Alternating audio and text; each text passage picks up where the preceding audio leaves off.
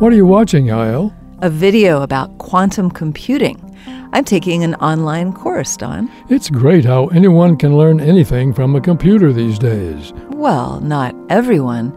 Adults may be able to learn just fine by watching a video, but toddlers can have a harder time under certain circumstances. You mean because they wouldn't know how to sign up for an online course? No, not because of that.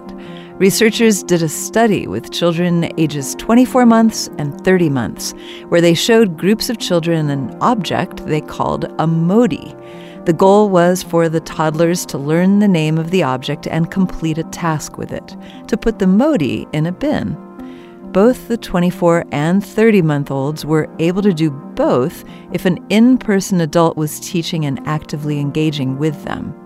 The 30-month-olds were able to reach both goals even if the adult wasn't actively engaging with them, just teaching. But both age groups failed to learn the object's name or complete the task when they saw the adult teaching them through a video chat, even if the adult was interacting with them. Researchers say that's because toddlers don't realize the person on the screen represents a real person. Children's brains don't make that connection until they're about 3 years old. It's important to note, though, that this study focused on learning via video chat, and other studies show that in other contexts, toddlers can learn from media.